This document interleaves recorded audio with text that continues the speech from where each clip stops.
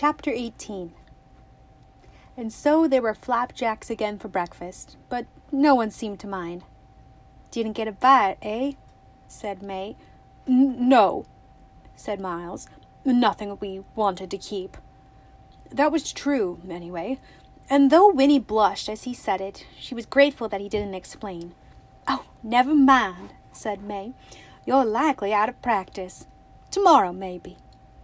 "Sure," said Miles. "Tomorrow." But it was the thought of seeing Jessie again that kept Winnie's stomach fluttering, and at last he came down from the loft, yawning and rosy, rubbing his curls, just as May was piling the plates with flapjacks. "Well, slug-a-bed," she said to him fondly, "you come near missing breakfast. Miles and Winnie been up for hours out fishing and back already." "Oh," said Jessie, his eyes on Miles. "Where's the fish, then? How come we got nothing but flapjacks?" "No luck," said May. "They wasn't biting, for some reason." "Reason is, Miles don't know how to fish," said Jessie. He grinned at Winnie, and she lowered her eyes, her heart thumping.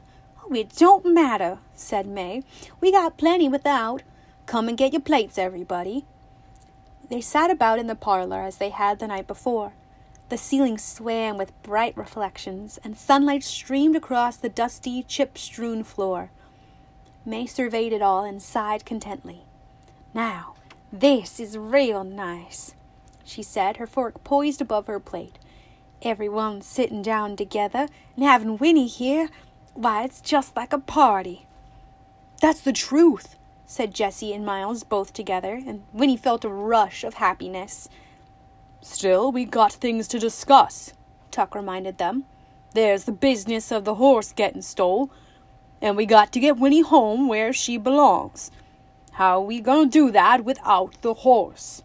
"After breakfast, Tuck," said May firmly. "Don't spoil a good meal with a lot of talk. We'll get to it soon enough." So they were silent, eating, and this time Winnie licked the syrup from her fingers without pausing to think about it first. Her fears at last night's supper seemed silly to her now. Perhaps they were crazy, but they weren't criminals. She loved them. They belonged to her. Tuck said, "How'd you sleep, child?"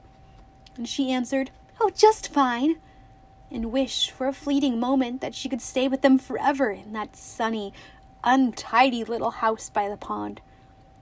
Grow up with them, and perhaps, if it was true about the spring, then perhaps when she was 17...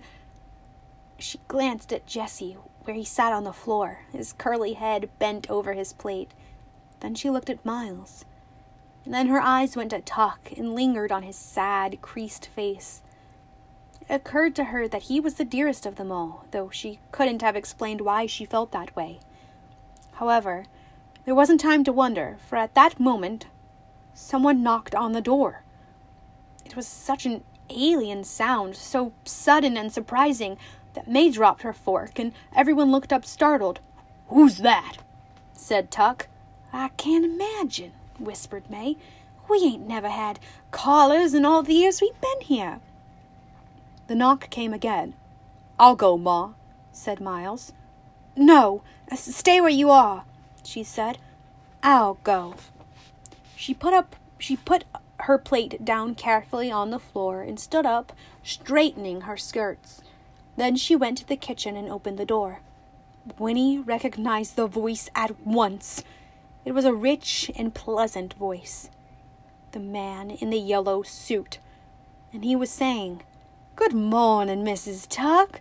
It is Mrs. Tuck, isn't it? May I come in?"